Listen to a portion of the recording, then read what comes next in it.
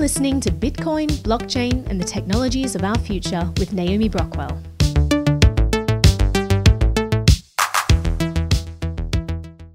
Welcome, everyone. I'm joined here by Arthur Brightman of the Tezos project. Welcome to the show. Thank you. Hi. Hi. So one of the things that Tezos is renowned for is the ability to make changes on chain. And this week has been a pretty historic moment for you guys. You made your first on-chain change. This was activated, and this was as a result of 3 months of stakeholders voting. So tell me about this, what the change was and how it all worked.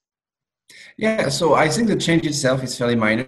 I think the bigger news is probably around the voting process and the fact that for the first time, there was an on-chain upgrade that was pushed automatically to know that it's just never happened before.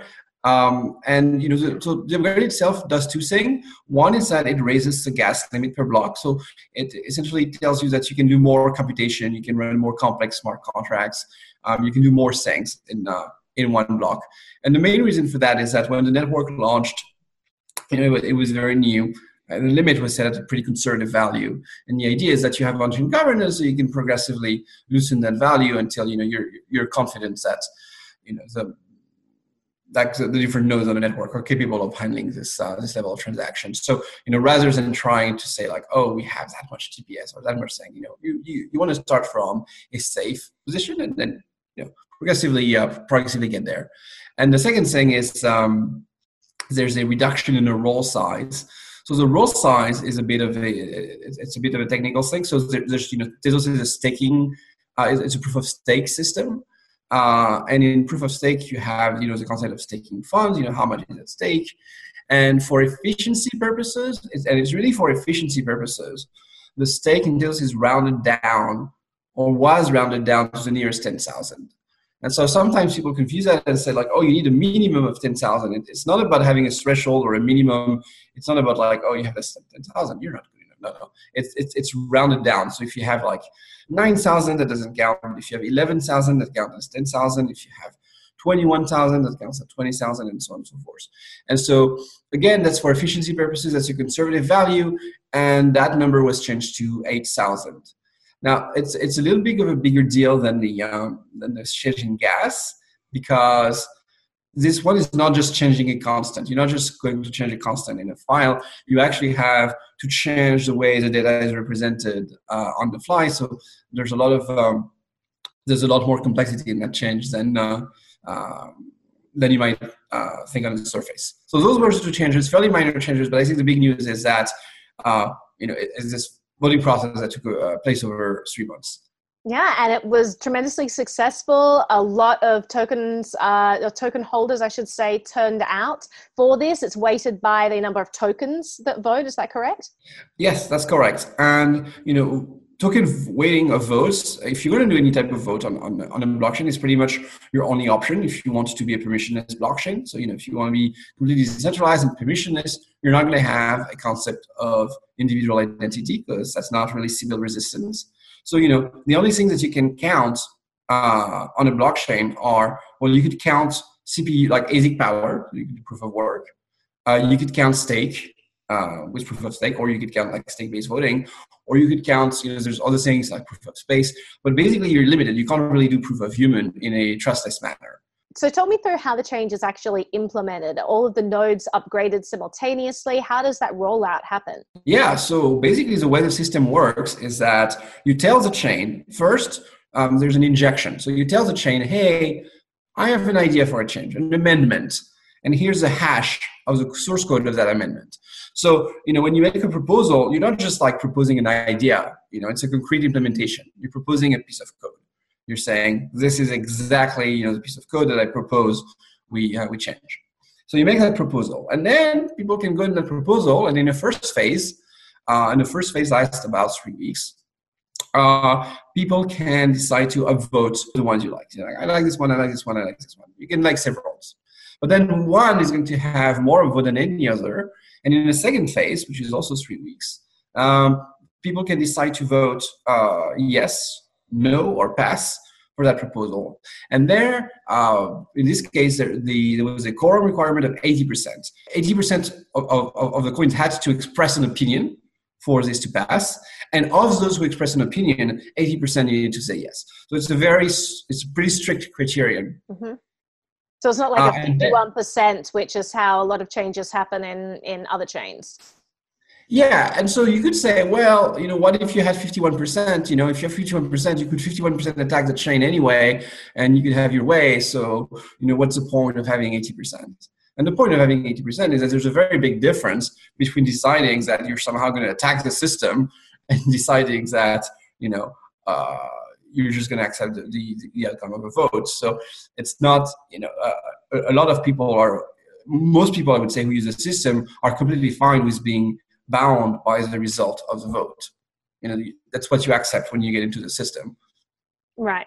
And let's talk about the different ways that changes are implemented across different chains. So one of the reasons when I've spoken to you in the past, you talked about, getting involved with Tezos is you saw a lot of new tech being developed and you saw that it just wasn't being implemented into Bitcoin.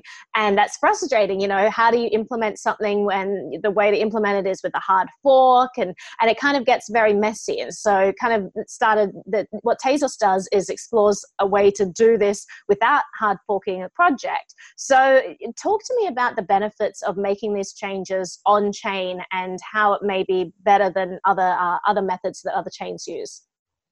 Right. So I think I think the benefit of doing it on chain is protecting the values of the system. So if you look at Bitcoin, I think one of the things that people who talk about Bitcoin and Bitcoin governance get right is that if you're going to have changes in your system, that can be a weak point. If your system is open to changes, people can use political, social pressure, any kind of pressure can be exerted in order to say like, there's a way to change this. If there's a way to change the rules of the ledger of the blockchain, I can put pressure and I can get bad stuff in. And you want to be able to protect yourself against that. And I think the strategy that's been chosen by Bitcoin is to say, well, we're going to have very, very strong cultural norms around never changing. We're not going to change anything, or if there are changes, they're going to be so minimal and so uncontroversial, and they're going to go for so long that we're going to protect ourselves against any. And if there are any larger changes, then that necessitates a hard fork, and so that can get problematic. Yeah, and so basically, I think it works in terms of like protecting yourself, and it has worked for Bitcoin. The problem is that then you also give up on the ability of having more meaningful technological changes, like using privacy protecting transactions, for example, I think are very important, or smart contracts. And what I've seen too often is people in the Bitcoin space basically have sour grapes and said like, oh, but smart contracts are useless anyway. It's not that my cultural norms means that I can never have those. It's just that it turns out that all of the things that weren't part of the original Bitcoin client were useless anyway, and so we don't need them, and that's great. And I think that's too bad. So how do you get a system that really protects yourself against external interference, like something that you cannot corrupt easily, but can still have some flexibility for having innovation? And that's what Tezos tries to do, and that's why you have this 3 months voting period and 80% supermajority. It is pretty stringent. What are the benefits of making these changes on chain rather than doing things in like a second layer, for example? Why can't you just hard fork and say like, yay, let's just hard fork all the time. We'll propose something. And I think is that can be captured. That process is not stringent enough, and I think it can be abused. So why not layer 2 solution? If something can be done at layer 2, by all means, it should be done at layer 2. I absolutely agree with that. But not everything can be done at layer 2. And one of this idea was that layer 2 is sidechains. Bitcoin sidechains used to be a thing in 2014, and then somehow 2015, and then somehow the whole thing went nowhere. And that's very disappointing because you can have a lot of innovation, you can have a lot of features in those sidechains. So layer 2 is difficult because in the blockchain, essentially the chain itself is a source of truth, and so you have to play a lot of games in order to make sure that nothing bad happens on the side chain, that you can go back on the chain and verify everything. And so you can do these things, but it's a little tricky. I would say the closest things to those approaches are what some of the sharding systems are trying to develop, or things like commit chains. There's Marigold on Tezos, Plasma on Ethereum. So those are very interesting. But these are not going to get you a lot of the features that you might want. They're not going to increase. They're not going to improve the consensus algorithm of your base layer, for example. So Blockstream recently launched Liquid. So that is sort of a layer 2 solution. Are you hopeful about what that could bring? Well, I mean, Liquid is a permission chain, which is fine. It has its uses, but I think it's fine for applications which don't really need censorship resistance. It's just a private blockchain, and it's cool, but it's not exactly new. Right. I think that I don't know too much about it. I think they did some cool thing with functionaries. It was like hardware systems which are distributed that kind of like sign this chain. And I understand. I think that their target market are exchanges, and I think that might make sense for them to use that. But as a big platform for a lot of permissionless innovation, I don't necessarily saying it's going to be that great. I mean, it doesn't. I don't think you can do really smart contracts. There's a lot of features that you might expect from a modern chain that are not really present. So let's talk about hard forks. Is it possible to hard fork Tezos? Because I've heard some people say that, with this system, it's actually not possible to do this. Yeah, so that's a big misconception I think that people have. So the idea is that you don't need to hard fork Tezos. If you have a change, if somehow, you disagree with the technical direction of the project, if you think that if you think that it would be so great that if we had privacy preserving transaction, any kind of changes that you might want to see in Tezos, you can do that with a consensus algorithm. With a governance system. It's very, very flexible. So you can enact almost any changes so long as you're capable of convincing a large fraction of the platform that this is worth doing.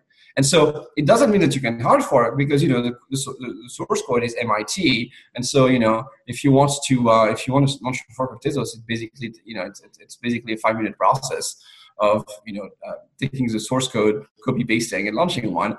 But the very big difference with other systems is that in other systems there's ambiguity. If there's a hard fork, for example, of Bitcoin or Ethereum, there's going to be always some.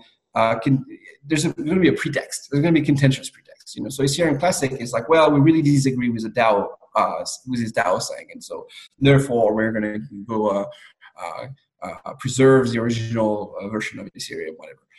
If you have Bitcoin Cash versus Bitcoin, one is going to say like, no, we want to keep the block small, the network is centralized, and the fees high to subsidize the blocks. And the other side might say, no, we need to have many on-chain transactions, we need to have bigger blocks, and so on and so forth. So there's generally going to be disagreements that's going to motivate this thing.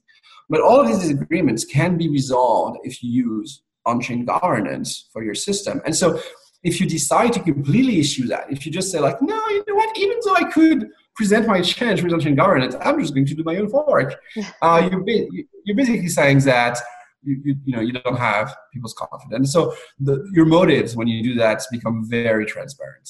Right. I have less than 20% of people agree with me. I mean, it is possible that the voting process could be captured, because when you're trying to promote your vision and say, convince people that your change is something that would be good for the network, etc., there's a tremendous amount of work that is required for that, right? And sometimes the correct thing isn't always successful. Sometimes people just don't want change for whatever reason. So are you fearful that this process could be captured in some way, that if you get 80% of tokens, then you will be able to implement a change that could potentially be harmful for the network? Yeah, so there's a balance between trying to be a little too loose and not protect yourself against social engineering and this type of thing, and a balance between being too strict and basically have too many actors who can just basically video saying, but just say like, no, I'm not voting for this. And so it's hard to strike the balance. I think it's better, at least early on, to err on the side of Bitcoin, which is to say, let's be very conservative about the changes that happen. It's better to err on that side because it's a side that's been proven. Mhm. as opposed to err on the side of like, let's just have, let's just be very, very loose in the acceptance criterion. But that can be changed. So, there are proposals that people have made to start to actually lower the requirements in the future, to say like, no, this is too conservative. I think we will be more nimble if we can have slightly lower requirements. So that's interesting. But if you move to lower requirement, at least you inherit the conservatism, because you're like, no, you know what? There were many people who thought that it was okay to have a lower requirement. And so in some sense, you want to start from something conservative, and then you kind of inherit its properties, so long as the decisions being made are somewhat rational, you inherit the strictness. But anyway, that's how I see it. Right. What kind of changes do you see being useful in the Tezos system? Oh, okay. So that's interesting. I would like to improve the consensus algorithm. It's okay, but it's from 2013, and there's been a lot of research in proof of stake over the past 5 years. So bringing up to speed so that we can get some faster finality. And the word finality is used now as, I think it's always probabilistic regardless of the algorithm that you use. So I like to think in terms of times. Do you have to wait 200 blocks in order to be convinced that this thing is not going to be reverted, or do you have to wait 1 block, or do you have to wait a few blocks? So that's what I call faster finality. I think that would be very helpful. And there are some and there are some efforts to take some inspirations from Tendermint, for example, but with some random sampling in order to get this type of features on the chain.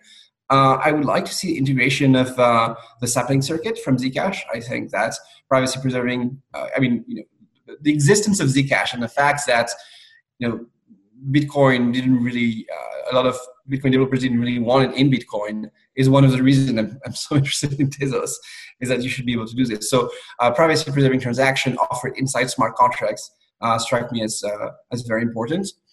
And I would say like those are the big picture item, and there's a lot of small picture item which make a ton of difference in practice, but are not as are not as headline worthy. So for example, having multiple entry points inside smart contracts, for example, cleaning up the account system, improving a little bit the on-chain randomness. So I had a blog post a while back. I forgot what it's called. I think it's improvements I'd like to see in Tezos or something like this, and it's pretty much still up to date, except that now a lot of these things have actually been implemented. So hopefully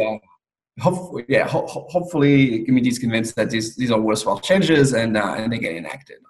I really like what you're talking about, how you have things from 2013 and you recognize that there have been updates since then. You don't hear that a lot in the space. I think there tend to be some interesting crypto Luddites out there. It's like a strange contradiction out there where we have this cutting edge tech, and then it gets to a certain point and people say, okay, no more innovation after this. We keep it as is.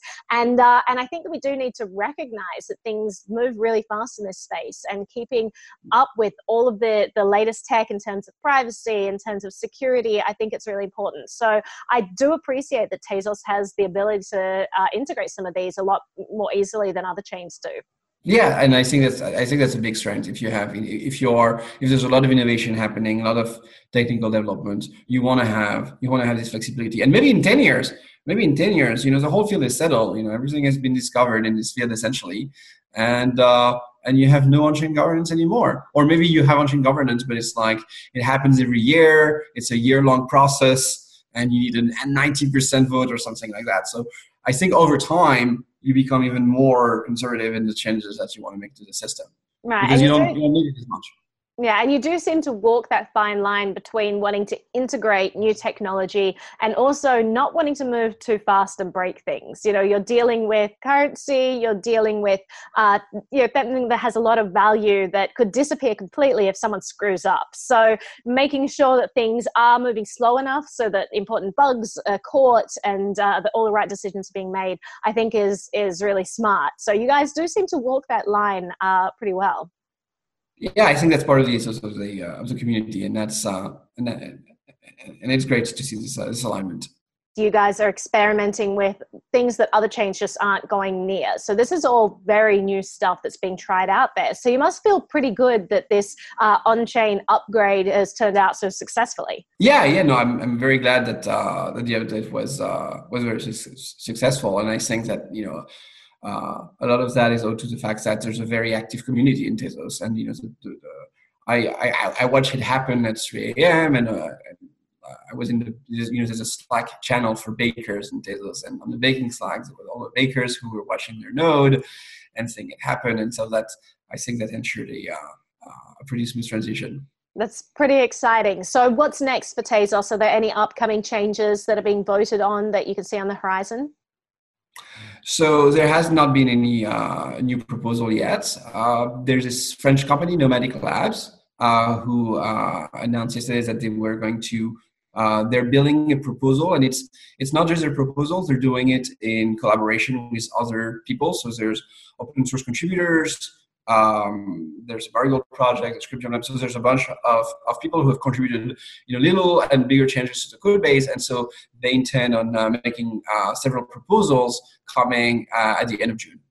Right. Well, I'm definitely going to keep an eye on everything that's going on. It's really exciting to see Tezos doing so well, and I really appreciate your time chatting with me here today. Thank you so much. Thank you.